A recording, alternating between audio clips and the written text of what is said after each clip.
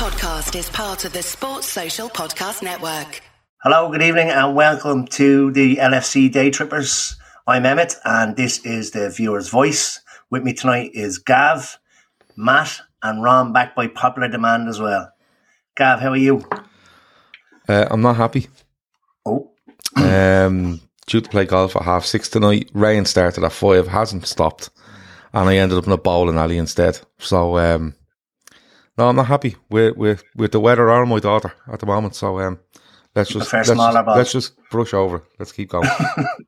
Matt, how are you? I'm better now that I'm picturing Gav in a bowling alley with his golf club slung over his shoulder, just steaming mad at the rain. I should have brought like a little hold all, shouldn't I? And like pretended to take a bowling ball out of a bag and stuff like that. But no, it wasn't that fancy at all. And Ron, how are you?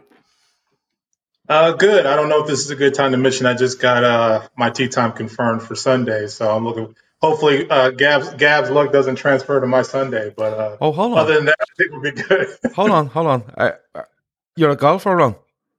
Yeah. Oh, okay. And it's not that long a flight. Where? Washington DC? Exactly. I could definitely come and play golf in Washington DC. Yeah, we got a few good courses out here. Okay, let's talk about that afterwards. Absolutely. Before we kick off, I'm interested to kind of hear from yourself and Ron, Matt, on where did you watch the game last week, and are you over it yet? Is that for me? No, Matt. Oh. I watch it at home like I watch all my games. No sense having a big 70-inch TV and having to go to some crowded bar. And I slept about 16 hours afterwards between the drinking and the sadness because, we lost the final. But I'm over it now. It's all good. The future is bright for this team. And I don't go on Twitter, so I don't have to deal with all the silly nonsense starting already. Exactly. And Ron, how about yourself? I actually watched it with a group of friends, most of whom happen to be Chelsea supporters. So, that was an egregious error on my part, apparently. But worse mistakes have been made in life. So you didn't even have a break between finishing the match and kind of having a few moments to yourself. They were straight on the attack there and then. Yeah, they were straight on the attack, but fortunately, it kind of worked out in terms of having an argument because to everything they said, I said, yeah, but the only 2 trophies you could have won this season, we took them from you. So, it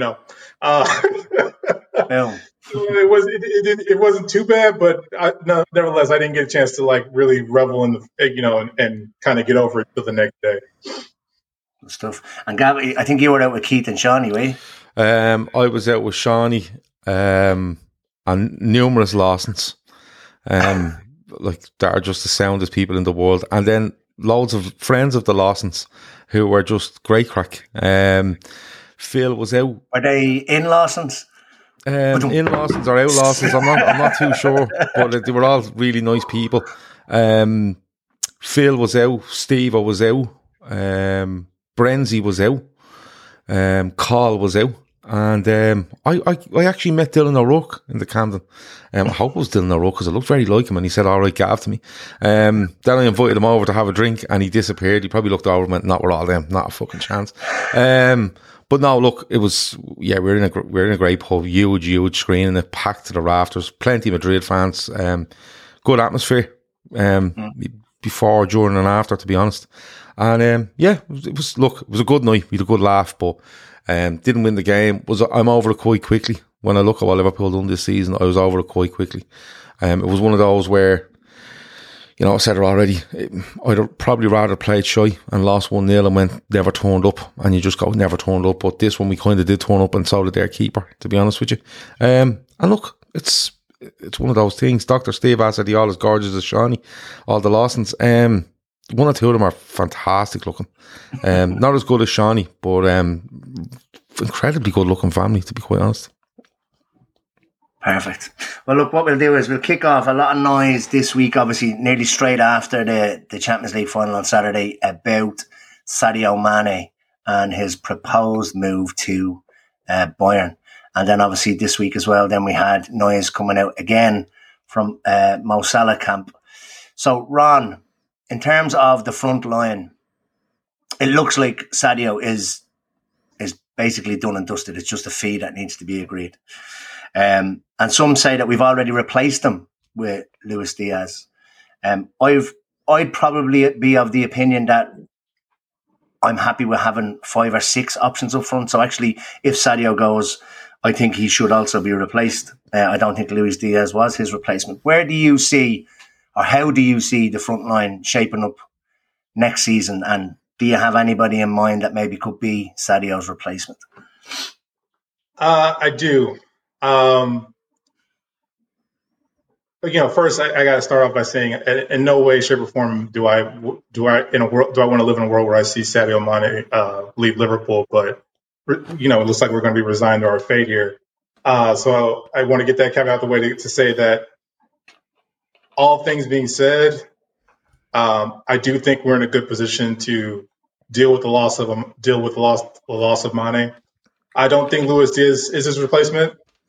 But if we're going to add to the front line, I am rather intrigued by this the Darwin Núñez situation. I do think, having a young fellow of his capability, because everybody looks at him as more of a traditional number 9, and I think that's largely slightly to his game, but mostly to his size.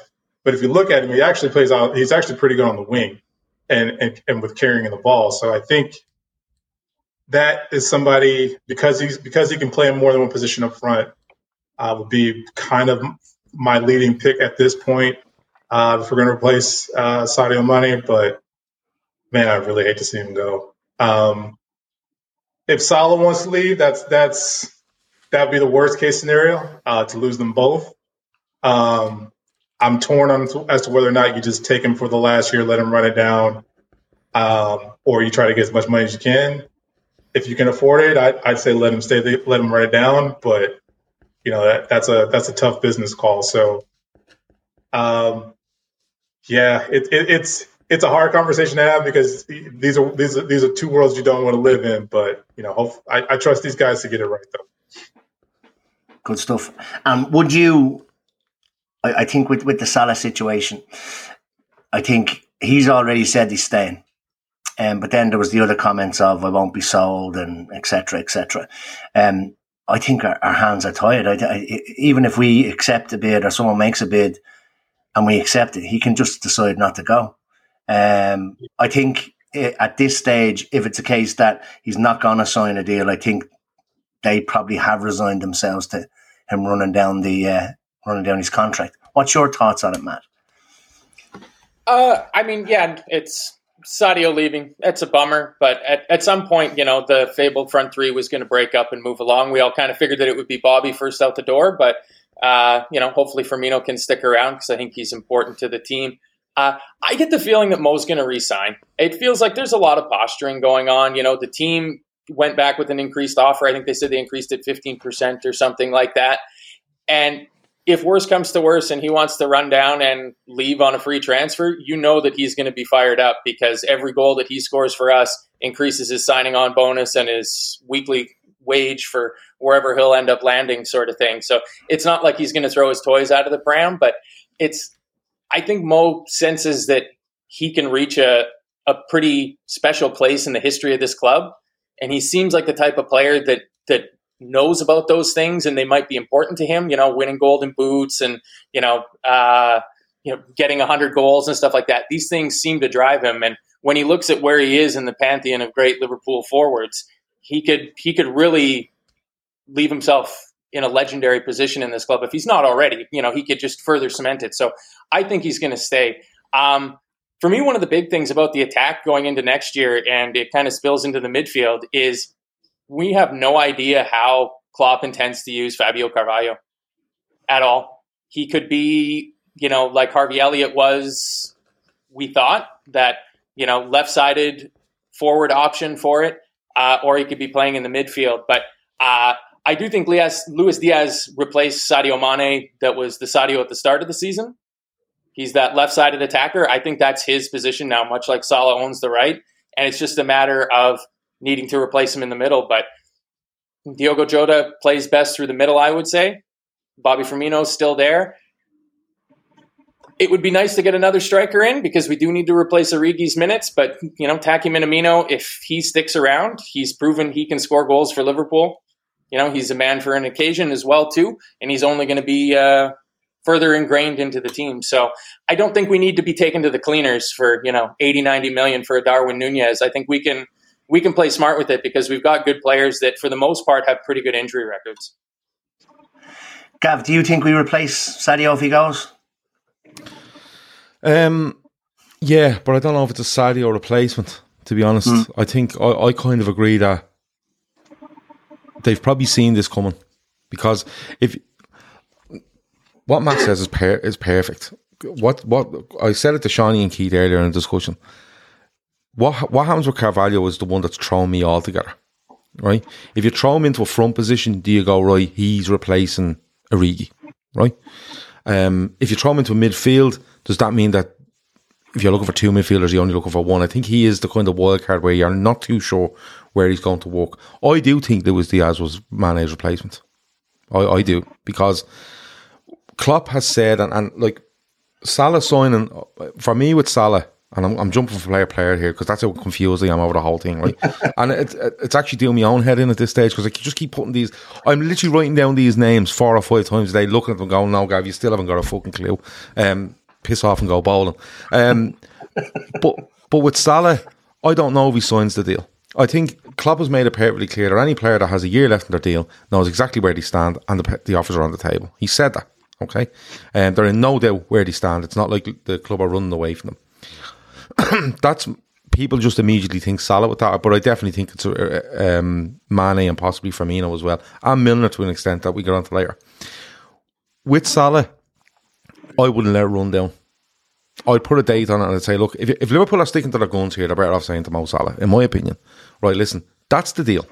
We're not going. You can go to as many journals as you want, right? Or you can get journals to put out as much kind of smoke and mirrors shy that we've seen in the last couple of days from an absolute clickbait based site that I don't know why people pay attention to, right? We've seen it from another fella going back a couple of months ago or a couple of weeks ago as well, right?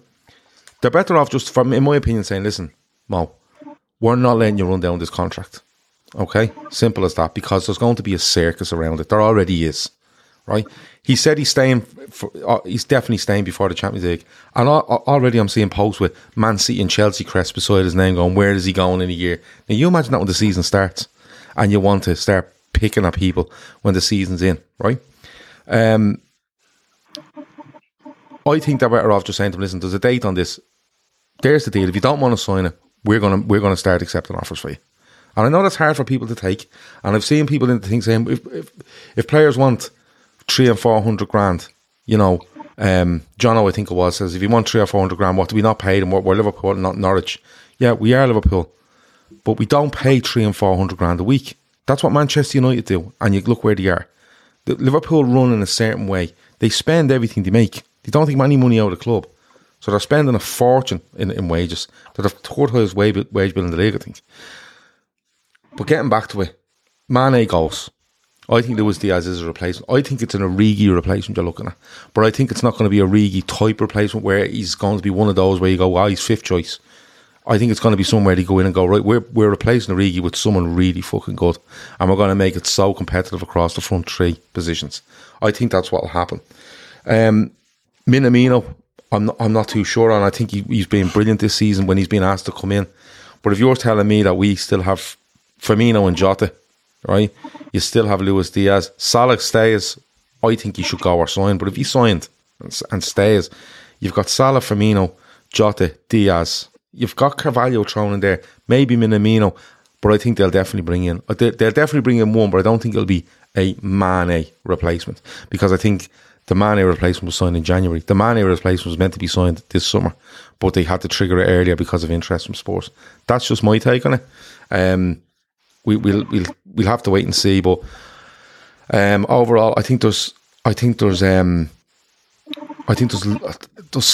lots can happen, Emmett. There's absolutely lots that can happen. Oh, Emmett's frozen. Cool, I'll take over.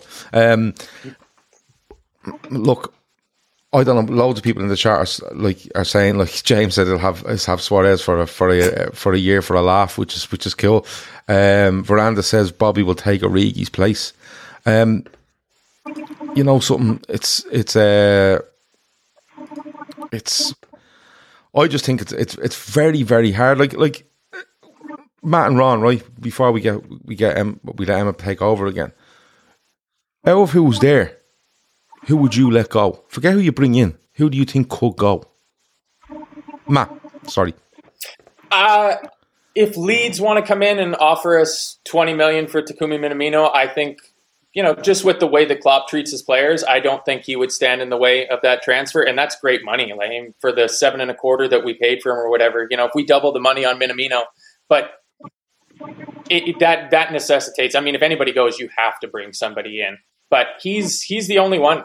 I like the idea of Bobby Firmino being there to kind of nurture Jota. If Diogo's going to play through the middle, there's nobody better to learn our system off of than Firmino. They speak the same language. They seem to get along really well. So I certainly don't want to see Bobby go for next year. I mean, if he wants to re-sign or if he wants to leave at the end of his contract, then that's a bridge we have to cross when it gets to it. But to me, Minamino is the only one I can really see going out of the front now that Origi and Sadio are gone. And Ron? I have to agree. It have to be Minamino. And I think, even if it does work out that way, what it means is, not just, how we're going to be competing on all fronts, which is why we're going to have to bring someone in, but the quality of the front line that we'll be putting out in cup games, a la like we did this season, will be only that much better because it'll likely be you'll have a Bobby sitting up front, and we'll see. It remains to be seen who'll be sitting next to him, but I think unfortunately it would have to be him. He's the one that's going to guard the most interest, going to get the best fee probably for him. Although I do like Taki a lot, but it'd have to be him. Okay, Emmett, you're back. Yeah. I don't know what I missed. I know you were talking about people who would we let go. I don't know whether we spoke about anybody that would be coming in. But I had a little kind of inkling on Ismaila Sarr from Watford, possibly. So a Senegalese forward player for a Senegalese forward player. I know he hadn't been great the kind of back end of last season, but it's somebody that we've been interested in before. So I don't think, and I kind of agree, I can't remember who it was that said that we shouldn't be going out and splashing 80, 90 million on a Darwin Núñez. I just have a sneaky feeling that they'll pull another kind of 30, 40 million absolute worldie out of the bag to bring them in. So like you said there, Gav, it's not somebody to come in necessarily to to sit on the bench or do the Origi role. It's somebody to actually come in and break into the team. But I think we've seen with Salah, we've seen with Mane, we've seen even with Jota, that we're able to do that on a kind of slightly lower budget. So I don't see it being a massive big name necessarily like Núñez, but it's probably going to be somebody that's going to surprise us and then going to even surprise us even further when the season starts. And something that you kind of touched on, Matt, it's Carvalho. I think Klopp has, and it's natural that a manager will change tactics from season to season or as he goes through the seasons. But I think we've seen kind of a change in nearly every season. Like this year was the high line. In previous years, it was a 4-2-4. I can't remember what it was. He started off with playing as a 4-3-2-1. I think it was he started off with, and then he moved to the 4-3-3. So we could see a completely different change of tactics going into next season as well. So it's going to be interesting. I don't imagine it being an absolute world class, world star already. Kind of someone that's made a name for themselves. I think it's going to be another one of these that's like, wow, I didn't see that coming, kind of a thing. So forward line, we also need to talk about midfield. I think midfield has probably been probably the weakest side of our game maybe this season. Players injured, players not necessarily performing, players starting to perform and getting injured. an ageing midfield as well. You touched on earlier on, Gav, with Milner. Is he going to go? Is he going to stay? Matt, how do we progress with this midfield? What do we do to refresh it? Who stays? Who goes? Well, I mean, I think we're all just going to take it as read that Chamberlain won't be a part of the squad for next season.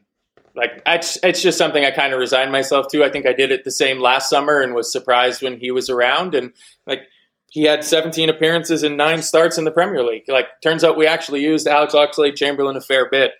But going through and looking at the starts and the appearances in the Premier League, if you presume that our starting midfield 3 is Fabinho, Henderson, and Thiago, the other 5 midfielders we used, Naby, Milner, Chamberlain, Jones, and Elliott, had 31 starts and 85 appearances. So at the absolute minimum, we need to be able to cover those appearances and those starts. And if Milner and Keita put in roughly about the same levels of appearances next season as they did this season, and Jones and Elliott start about 10 games, come on in 20 games each, that covers that. So, like, once I started looking at it and laying out the number of appearances and things, we're actually not really light in midfield, even if we lose Chamberlain, because we lost Elliott for so much this season, when Curtis Jones kept getting his eyeballs poked out. That if those two can stay healthy, which you'd expect them to, they're both young kids in really good shape, and with Carvalho coming in wherever he's going to play on the front line, I've kind of sort of talked myself out of it, because, like, I wouldn't mind seeing us bring in a midfield player, and I've written down about 10 names that we've been kind of rumored to be in with. But if you look at that Real Madrid midfield, Luka Modric is as old or older than James Milner. Cruz is older than Henderson. Casemiro is the same age as Fabinho. And nobody was worried about James Milner being tired after the semifinal of the World Cup, unlike Luka Modric. James Milner is in impeccable shape. I presume he's going to stay for next season. I think he almost has to. I don't see major reconstruction being done. I think if there's a deal there to be made, there's a few pretty promising names who are out of contract at the end of next season, that I think if we could get somebody in that 25 to 40 million pound range, I think it would be good, because I think the club's going to keep their powder dry and try to get Jude Bellingham. Give us one of the names. Yves Bissouma, out of contract next season, but he only had 26 Premier League appearances. Yuri Tielemans, out of contract next summer. Had 32 appearances in the Premier League. Got tons of experience. He knows the league. You know, imagine what he would do under a real coach instead of under Brendan Rodgers. Imagine if Klopp and Landers got their hands on Yuri Tielemans, what they could turn him into. But yeah, I mean, you look at a guy like Gavi. I mean, there's a major age gap in our midfield. We've got Carvalho, Elliott, and Jones that are all in the 19, 20, 21 range.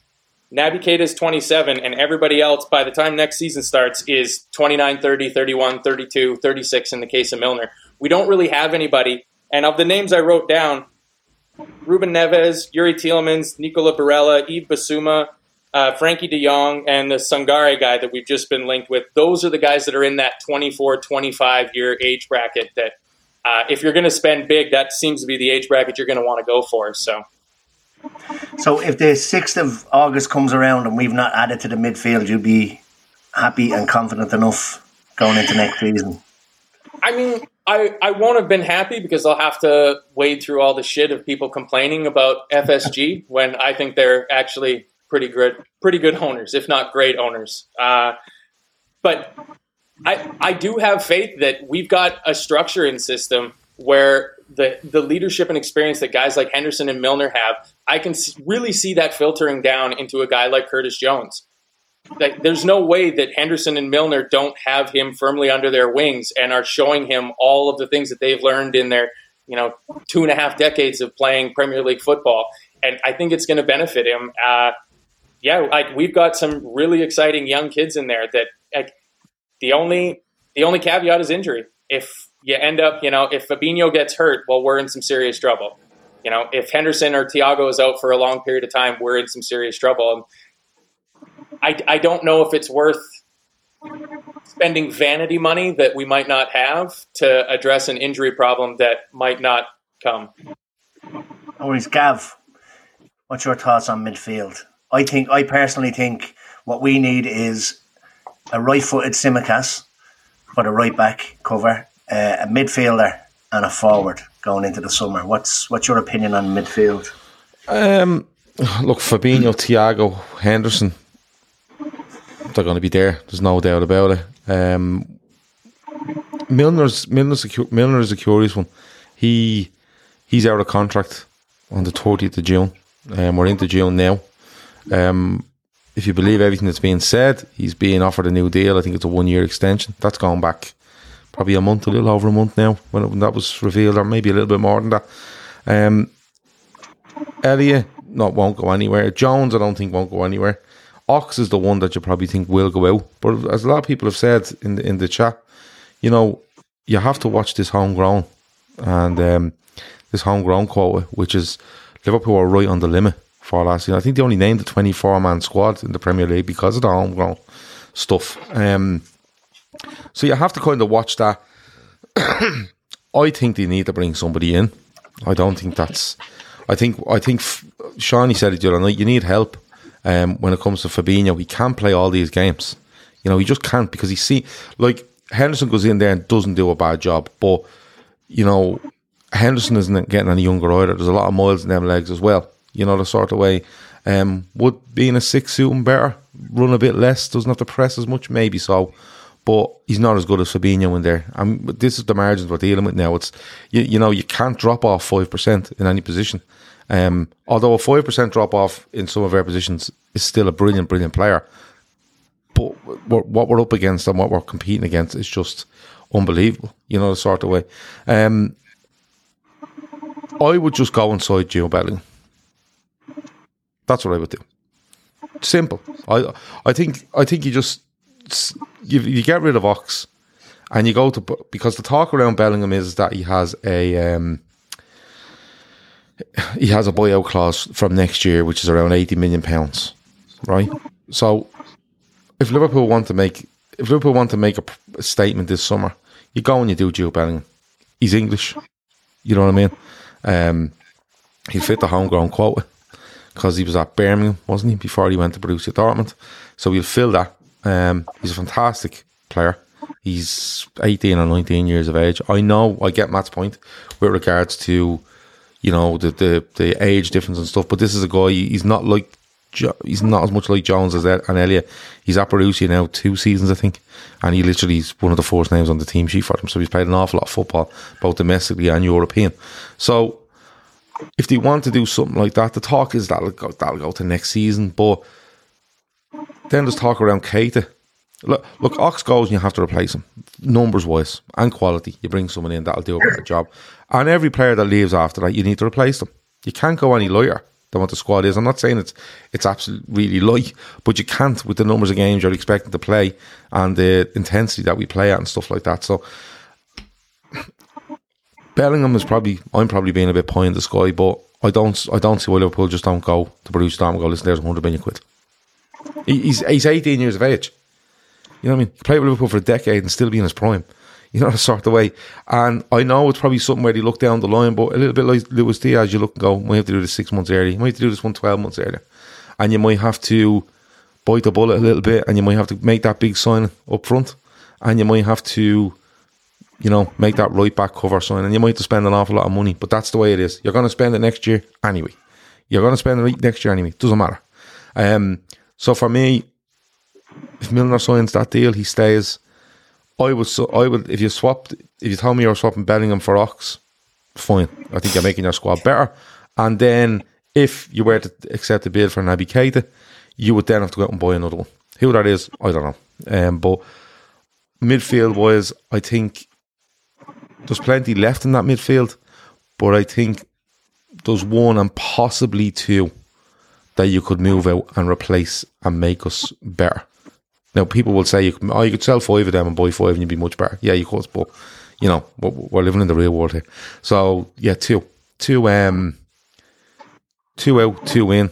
But if it was for me, if it was Ox out and Bellingham in, yeah, I'd go with that. And I know Bellingham seems a bit far away, but why not? You're going to try it next year anyway. And Ron, for you, the midfield, so is it a case of Ox is gone, in your opinion, and accept a bid possibly for Keita? I think the rumour was 45 to 50 million for Keita. Yeah, I'm in alignment there. I think that's probably going to be have to be the situation, not only for the benefit of Liverpool, but also for the benefit of Ox. I mean, at this point in his career, he really should be playing more regularly. Even if that means playing for a mid-table side, seeing him waste away on the bench, it's kind of sad. The thing though is, for me, I think I agree with Gav's point that he was talking about that Shawnee said, which is the key for the midfield to me is getting a Fabinho replacement or Fabinho understudy, better yet.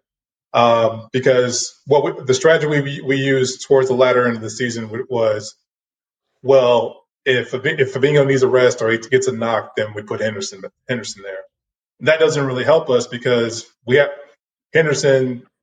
Whatever criticisms you want to lay on him, the only thing that I think is actually accurate about him is the fact that he isn't starting to get to a stage where we need to manage his minutes a little more. He's played a lot of football. He's going to keep playing a lot of football for us. And the only way we're going to keep him at, because he's starting to pick up a little niggling injuries more and more, the way we're going to keep him at optimal level is to not have him filling in for Fabinho and playing his regular amount of minutes. That's not really going to help us. So I think addressing that is actually the biggest thing we need to do in midfield. Letting Ox go to fund that.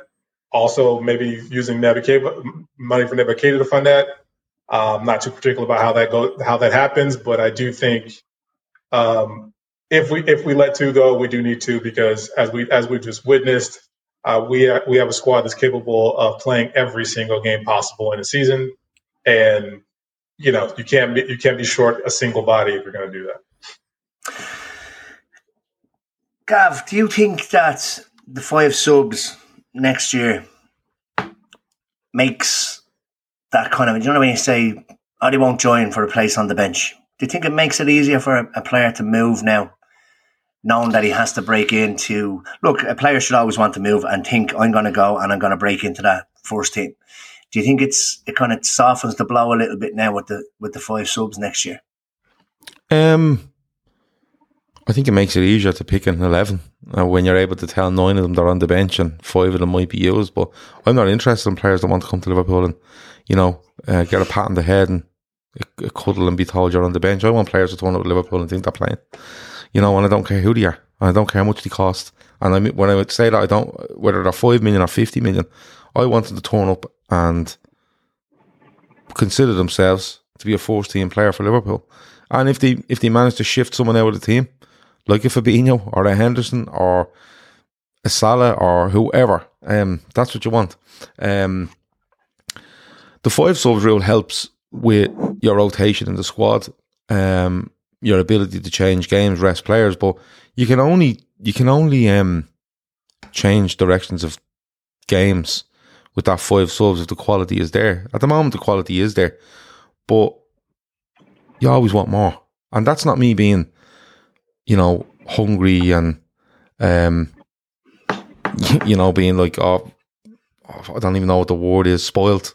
It's not that. It's when I look at it, like you take Ox for instance. Ox doesn't take his chances this season. His body language was awful at times, but there probably was a spot on the bench from there if he put his mind to it, and he didn't seem to. He seemed to be out of the squad for an awful long time. So if someone comes in and has a better attitude, better impact, and pushes a player down onto the bench while they play, or is on the bench and raring to go on 65 every week, with the belief that they're going to come on, do something, and get into the team the next week, what's the problem?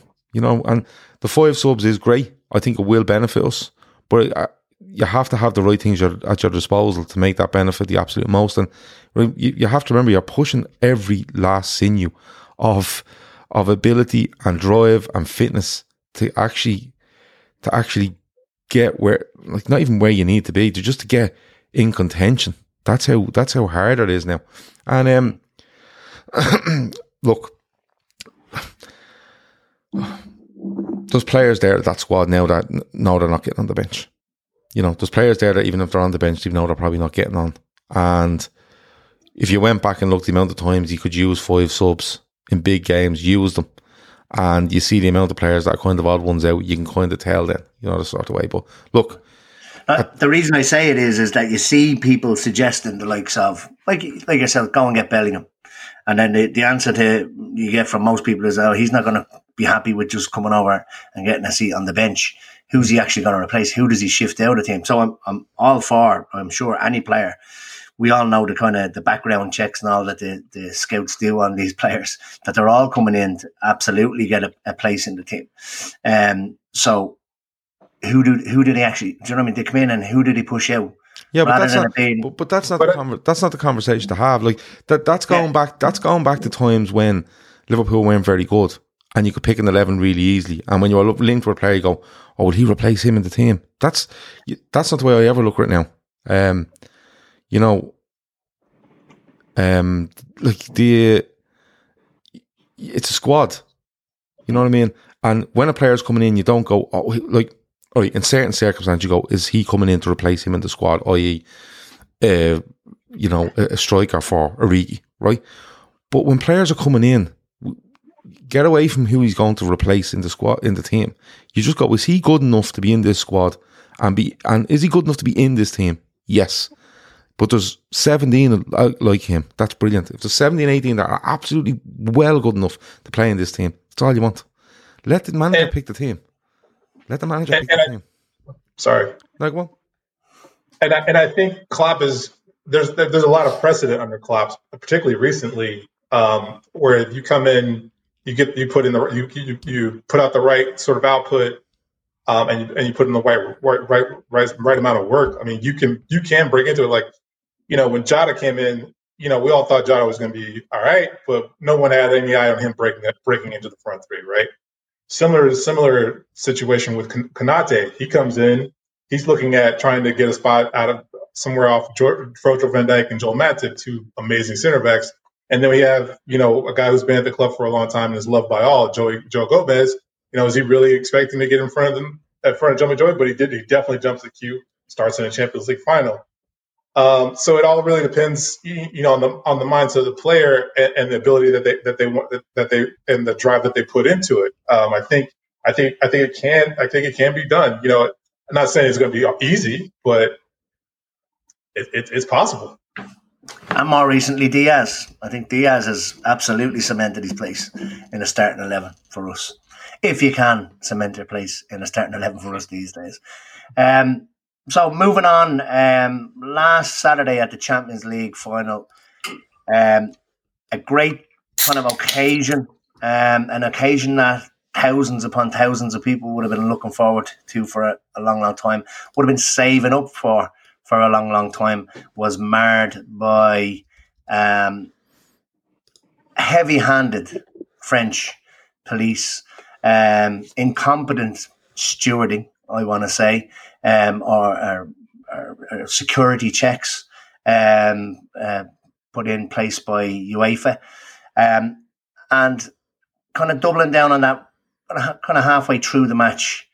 I think UEFA released statements and the French blamed up to 40,000 fake tickets on the delay and on the scenes that happened outside.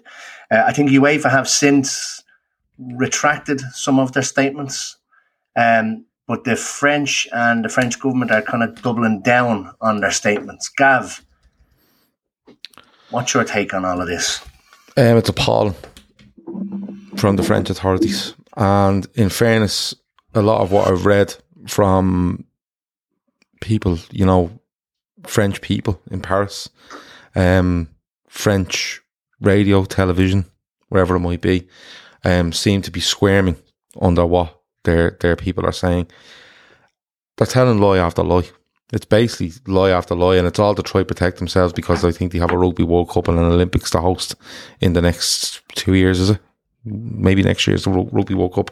I'm not up to date on when the Rugby World Cup's on, but I think it might be next year, and the Olympics the year after. Look, they've told you 40,000 fake tickets. They've told you, then it went down to about 2,800. Then it turns out that the 2,800 could be actually tickets that were scanned, legitimate tickets scanned a couple of times before they worked, which would then probably cover the amount of, tickets in their software that come back as false tickets. They're not. They're actually real tickets that weren't scanning properly. There's numerous Liverpool fans that have said this has happened. But look, they've gone up in front of hearings. They're out giving their own sort of press conferences. They're doing all this sort of stuff. And, it's just lie after lie. And there's so much video evidence there. There's so much photographic evidence there. There's eyewitness testimonies from not only Liverpool fans, but Real Madrid fans. People in the press that aren't affiliated to Liverpool at all have told their stories. Numerous amount of people have told their stories and said, look, this is what happened to me. This is what went on. This is what went on. And my thing on it is, how did it, first of all, take 40,000 people, right? My question always was, how did 40,000 people get near that ground with fake tickets? That's the first thing. And where did they go when they didn't get in and they caused all this trouble? 40,000 people is 50% of the capacity of that ground. Now, I don't know about you, but if anyone turns up with something with a fake ticket, and it happens out, listen, anyone telling there was no fake tickets around the park, the Stade de France last week is lying to themselves, right? It happens at all major sporting events. Go to NBA, baseball, NFL, World Cups, Champions Leagues, Wimbledon, Roland Garros, wherever it might be. You're going to get fake tickets. It's how it works. That's how a lot of people make their money. They sell fake tickets, right? But when you go to any of these big things, you're checked quite a distance from the arena. You're checked again before you get near the turnstile, so you're able to freely go to the turnstiles then and proceed to use your ticket, right? Why are all these gangs of people around the ground? If they had fake tickets, they must have. They literally got in there with no tickets. They're standing outside the turnstiles at the Stade de France with no tickets whatsoever. They're trying to rob tickets off people, right? The biggest thing for me is the premeditation in it all. That's the one that stuck me big time, because they basically said that when they found out Liverpool were in the final, they decided that Liverpool were going to be trouble. And they, for no reason, Liverpool, when's the last time you've seen Liverpool in trouble? Or any game, really. And they just went with that plan anyway. They obviously got all the riot gear uniforms done up, and they said, well, we better use them. And you know what? It's actually disgusting, Kev, or Emma. It's disgusting because, like, you see women, kids, elderly people, people with disabilities, pregnant women, and they're being tear gassed, they're being pepper sprayed, they're being pushed, there's batons being pulled, there's guns being pointed at them, they're being held in the ground afterwards in a tunnel, all being pushed into really restricted areas where tear gas is then being let off, while gangs run rampant around them, and all this stuff around, we only had a short amount of time. If you felt you didn't have enough time to host that game, you say no to it. You turn around and say flat out no, right? Because Wembley would have turned around and went, we'll do it. 4 months, no problem, we'll do it, right? Because, listen, with a ground that size, okay, there's so much stuff in place as standard, right? It's not like they have a team in place of 10 people because, 20 people are turning up at the Stade de France tomorrow and they need some security. This is an 80,000 seater stadium. So there'd be a standard setting in place. And then you walk off that with all the logistics and the TV and the media, which they'd be used to anyway. The Stade de France only opens its doors when there's big things going on. So all that stuff of short amount of times is it's more shite they're talking, and they're throwing enough shit at the wall to see what'll stick. And that's just the way it is, because they had a chance to back away from this and they haven't. They've doubled down, and now they can't be seen for going the other way. And the only way they're going to be seen is by Liverpool fans telling them that they're wrong, showing them that they're wrong, and not letting up. And look, the Anfield Wrap have been brilliant on this. Neil Atkinson has been on TV, Sky, I think, once, Sky and BBC, I think, and spoke really well. Dan Austin, who still does stuff with the Anfield Wrap. I think he works separately from them now. But Dan Austin has been unbelievable on it. He's literally taken every word that these people have said and debunked it in a very, very controlled manner. He hasn't, thrown his toys out of the pram. He's been unbelievable on it. Dan Austin has. And that's off the back of him writing a piece for the Metro the day after the game, I think. And he's basically watched all the press conferences, and there was that meeting they had the other day, and that was kind of broadcast. And he watched it in French. He's fluent in French, so he's able to understand every word they're saying. And it doesn't get, lost in translation. He's literally knows every word they're saying. And he has basically picked it apart from start to finish. And the last I've heard, he's on his way to France. And he's going to bring all the video and the photographic evidence with him. And he's going to put on he's going to put on a display as to why they're wrong. And they've told you that Real Madrid fans were fine. Wrong. Real Madrid fans had problems as well. And look, it was a complete breakdown in organisation from UEFA, the French police, the Stade de France, whoever was in charge there, made a complete mess of them start to finish. Okay? And you know what they should have done? They should have told the police, look, just go easy. Get everyone out of the ground. Keep it as low key as you can. Let's get this out of the way because we've made a mess of it and we need it to go away. And the best way for it to go away is to be really quiet, get them away from the ground. The whole thing's over in 3 or 4 hours. And look, we'll take our licks and we might need to come out and say, look, we need to look at a few things with the Olympics and whatever else coming up. But they haven't. They've doubled down and trebled down and quadrupled down on this. And they're not going to get away with it, I'm afraid. And I'm delighted. And I hope not only do Liverpool get an apology, I hope Real Madrid get an apology. And I hope that it makes travelling around Europe for whoever you support a lot better from here on in, because that's probably what is the best thing that can come out of what was an appalling and scary situation. Like, there's people I've seen that are going towards Liverpool 30 years, 35, 40 years and said it's the scariest thing they've ever been involved in. Right? And that includes Red Star Belgrade, by the way. Yeah, when you're saying that sort of thing, when you hear people like that saying that sort of thing, then you know how serious it is. And when you look at all the footage of Liverpool fans, if Liverpool fans were causing trouble and pepper spray goes off, what would you expect them to do? You'd expect them to disperse a bit and come back stronger. They weren't. They were standing there in complete shock as to what was going on. So I hope the Anfield Rap keep getting their voice on this. I hope us talking about it gives us some sort of voice. I hope Dan Austin goes over and tears people from pillar to post when he goes to Paris, and he's given the stage in France to put it forward directly to these people in their own country, on their own channels and their own networks. That's to say, this is what happened. Now you come back and here's all the words you said, and this is what I'm showing you, and what have you got to say for it? Because the best thing that could come out of this is Dan Austin gets in the room with these people live on camera and talk to them, because they are causing so much trouble. They're actually causing embarrassment to the French people and French politicians, people in French media, and they just refuse to put it down. Constantly blaming Liverpool fans for something that Liverpool fans actually helped avert, which is the scariest thing about it all. I was just actually going to say that because I was listening to Neil Atkinson this morning, but it's like my kind of outrage at their reaction to it, but it's also I'm outraged at the reaction of other fans. Now, and I know you'll say I don't mind other fans. This could have been any English team, I feel.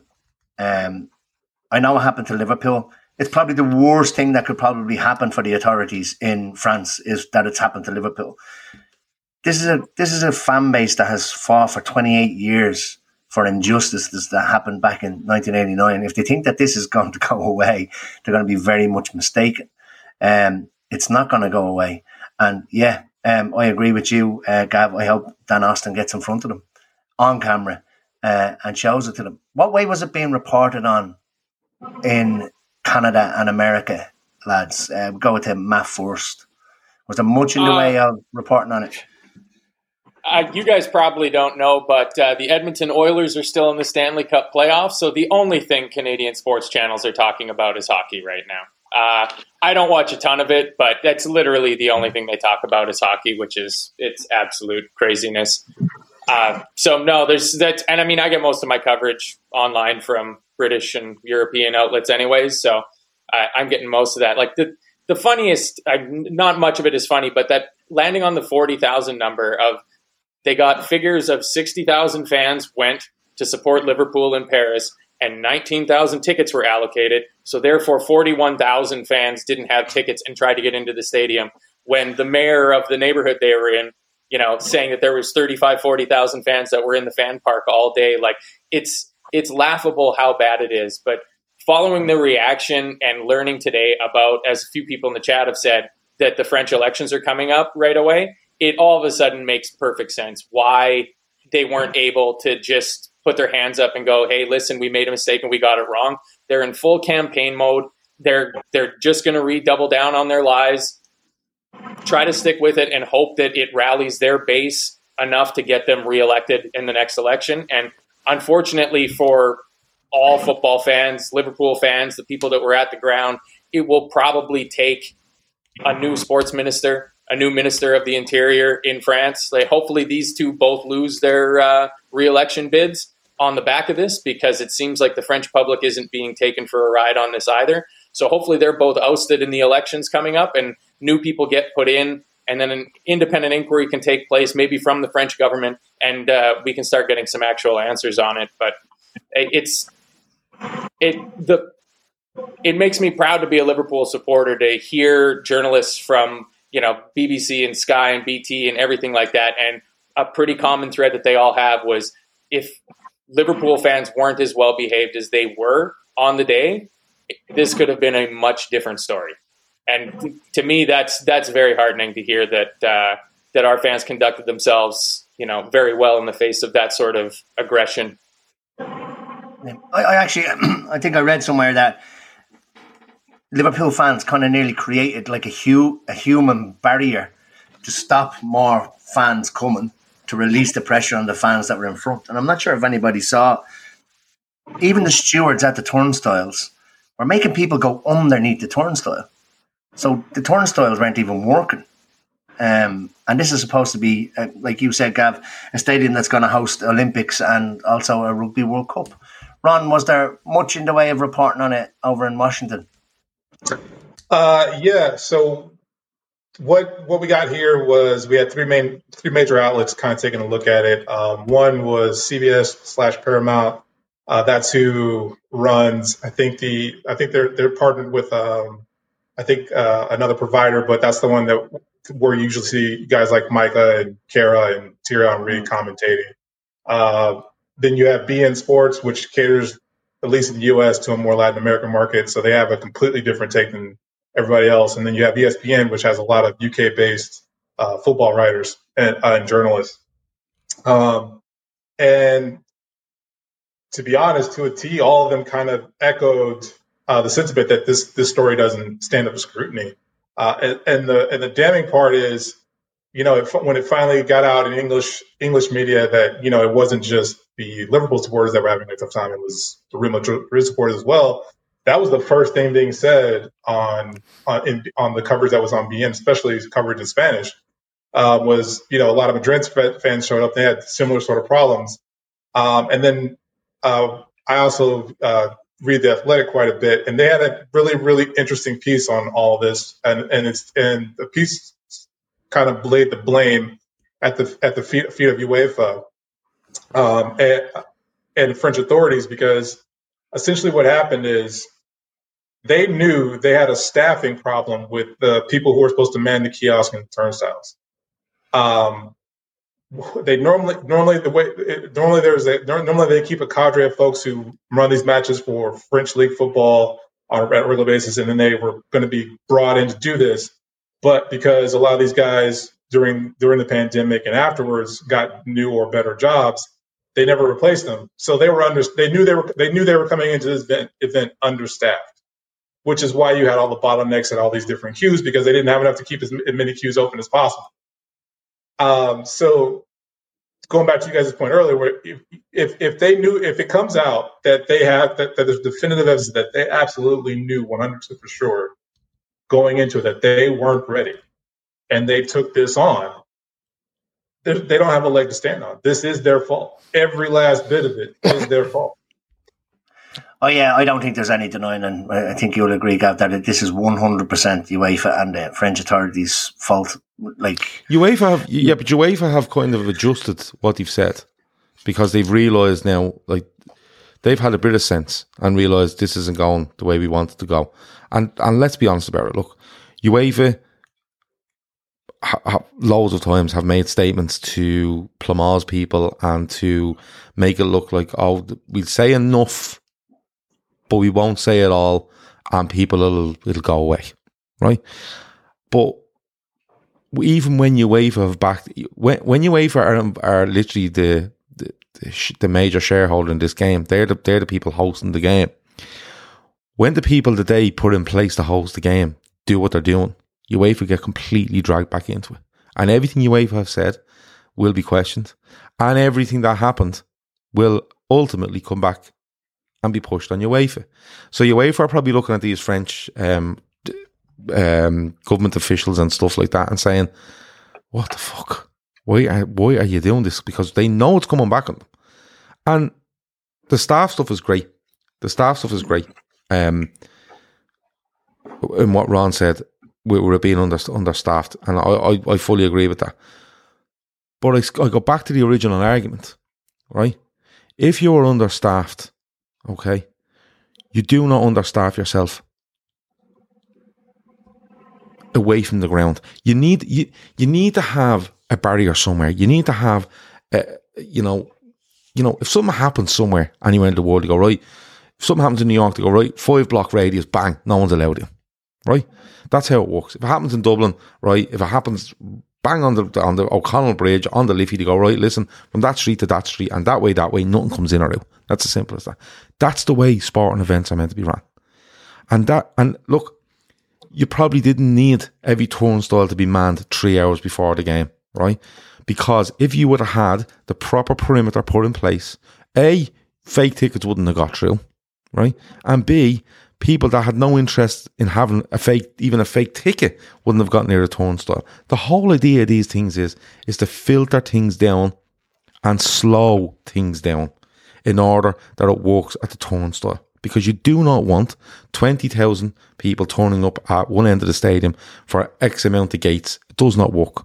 So what do? You have a perimeter. And when you have a perimeter, that filters out people with no tickets. You're not getting in. That's a fake ticket. You're not getting in.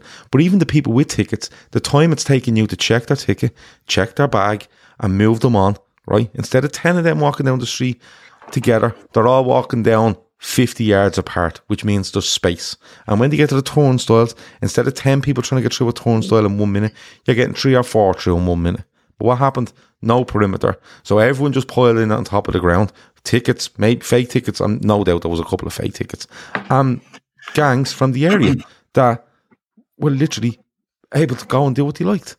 So, the turnstile thing for me is the culmination of it, but it should have been way further back. I've heard stories of people getting off the metro, not knowing where they're going. No signs for the Stade de France. They literally carried on like, the Stade de France, everyone knows where it is. No, there was people walking through dirt tracks, over hills, waste ground, to try to get to the Stade de France, one of the premier stadiums in world football. It's insane. The sort of way. And no matter, they're trying to make out that the problem is, oh, look what happened around here and this is what was happening. No, if you go back out to your perimeter, right, all these people with fake tickets and all these people that shouldn't be there because you've no interest in having tickets would not be outside the ground. It's as simple as that. And they're telling lie after lie. And I hope Liverpool fans go after them and after them and after them until they at least apologise and could possibly off the back of it lose their jobs. The scary thing to me is, when you think about it, is every stadium in every country that they do this at is different. And there's always going to be little X factor things that are particular to that situation. But a lot of the questions and a lot of the points you're bringing up, Gav, and everybody else has brought up, this isn't their first rodeo, obviously.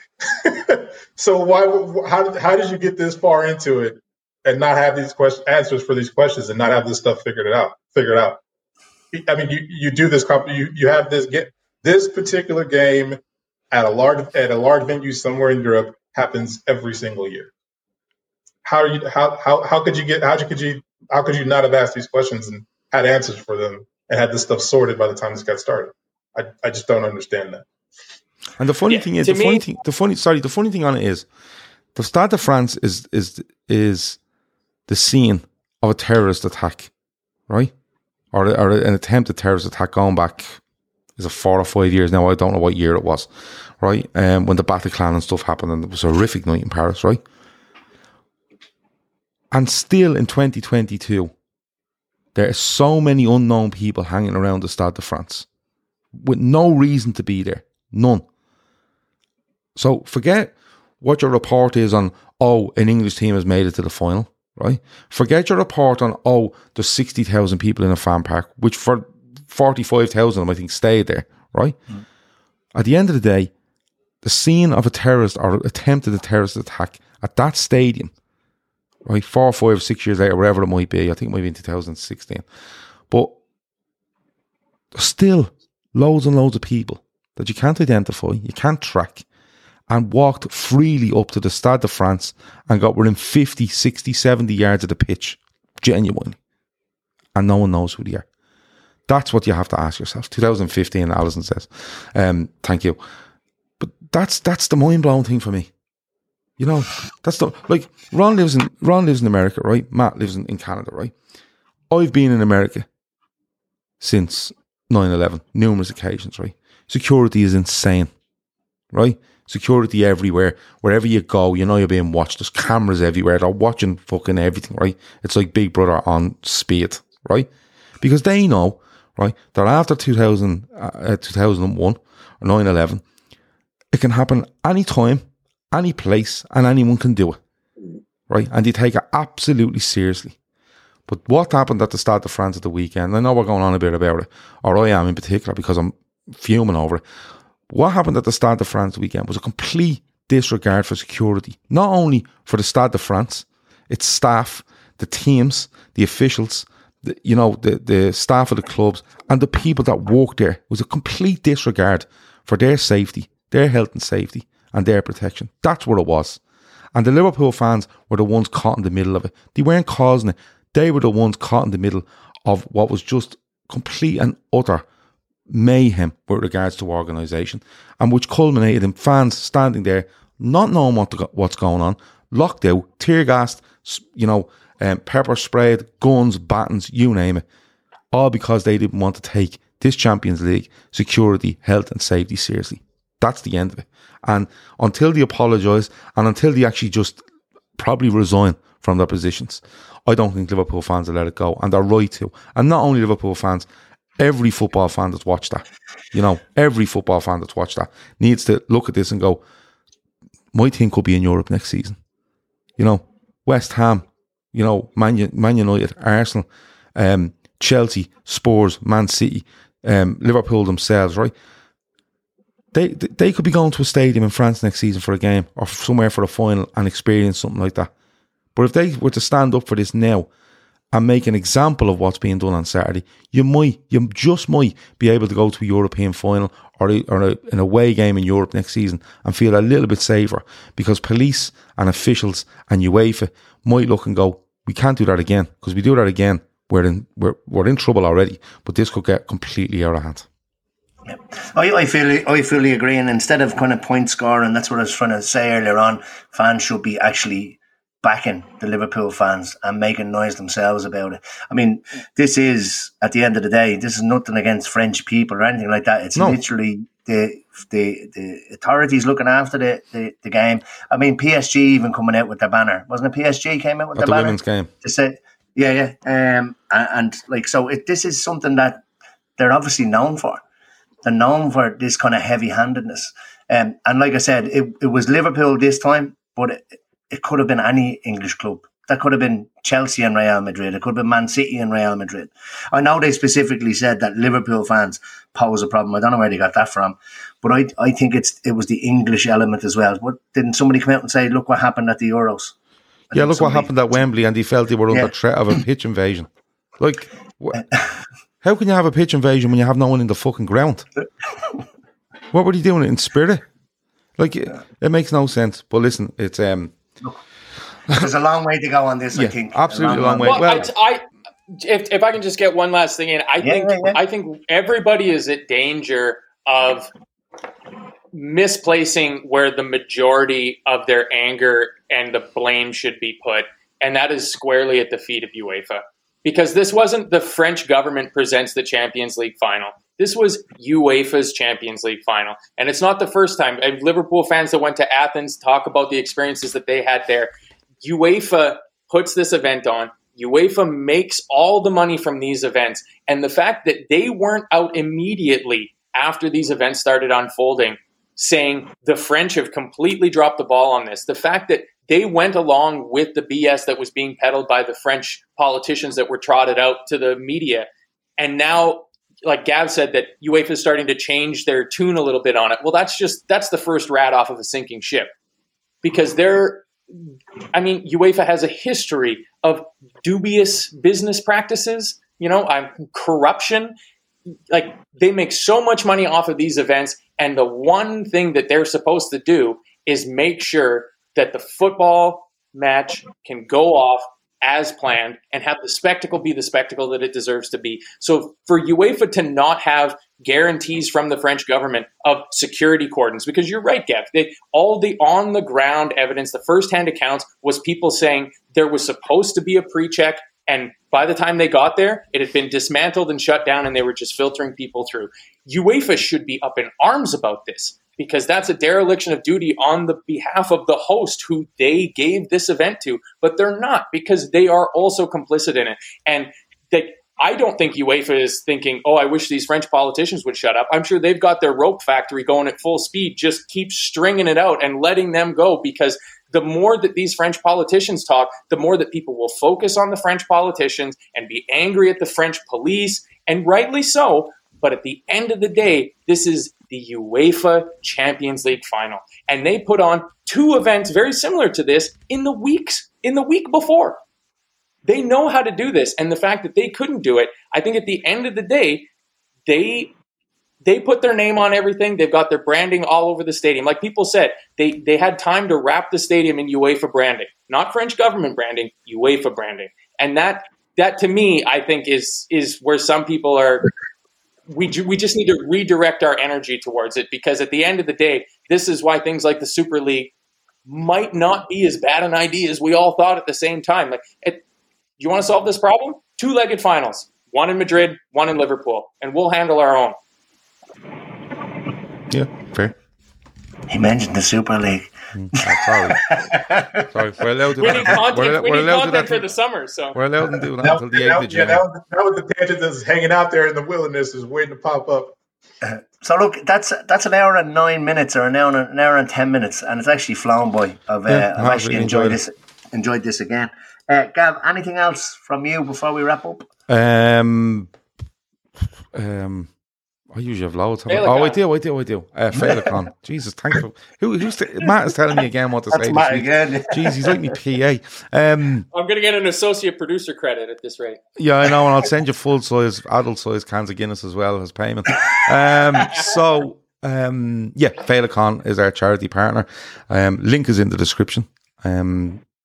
If you want to donate, or if you just want to read about who they are or and what they do. Look, if you don't want to read about who they are and what they do, take it from me. They're a fantastic charity.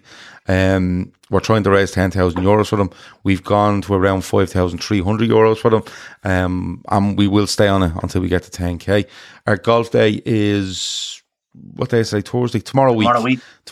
We've had a couple of people pull out because of 3 people, 2 from injury, and they are genuine injuries, and 1 for a work commitment. So if there's anybody out there that wants to play next Friday, might be available. The weather is not looking great. I'm gonna put that in there. The weather's not looking great, but then again, it's Ireland. It could be 20 degrees next Friday, gorgeous. So, but if you want to play, there is 3 places left. And they are free of charge, because the boys that pay for them have said, look, we don't want our money back if someone can take my place. So there is 3 places there. First come, first served. Get in contact with us, lfcdaytrippers@gmail.com.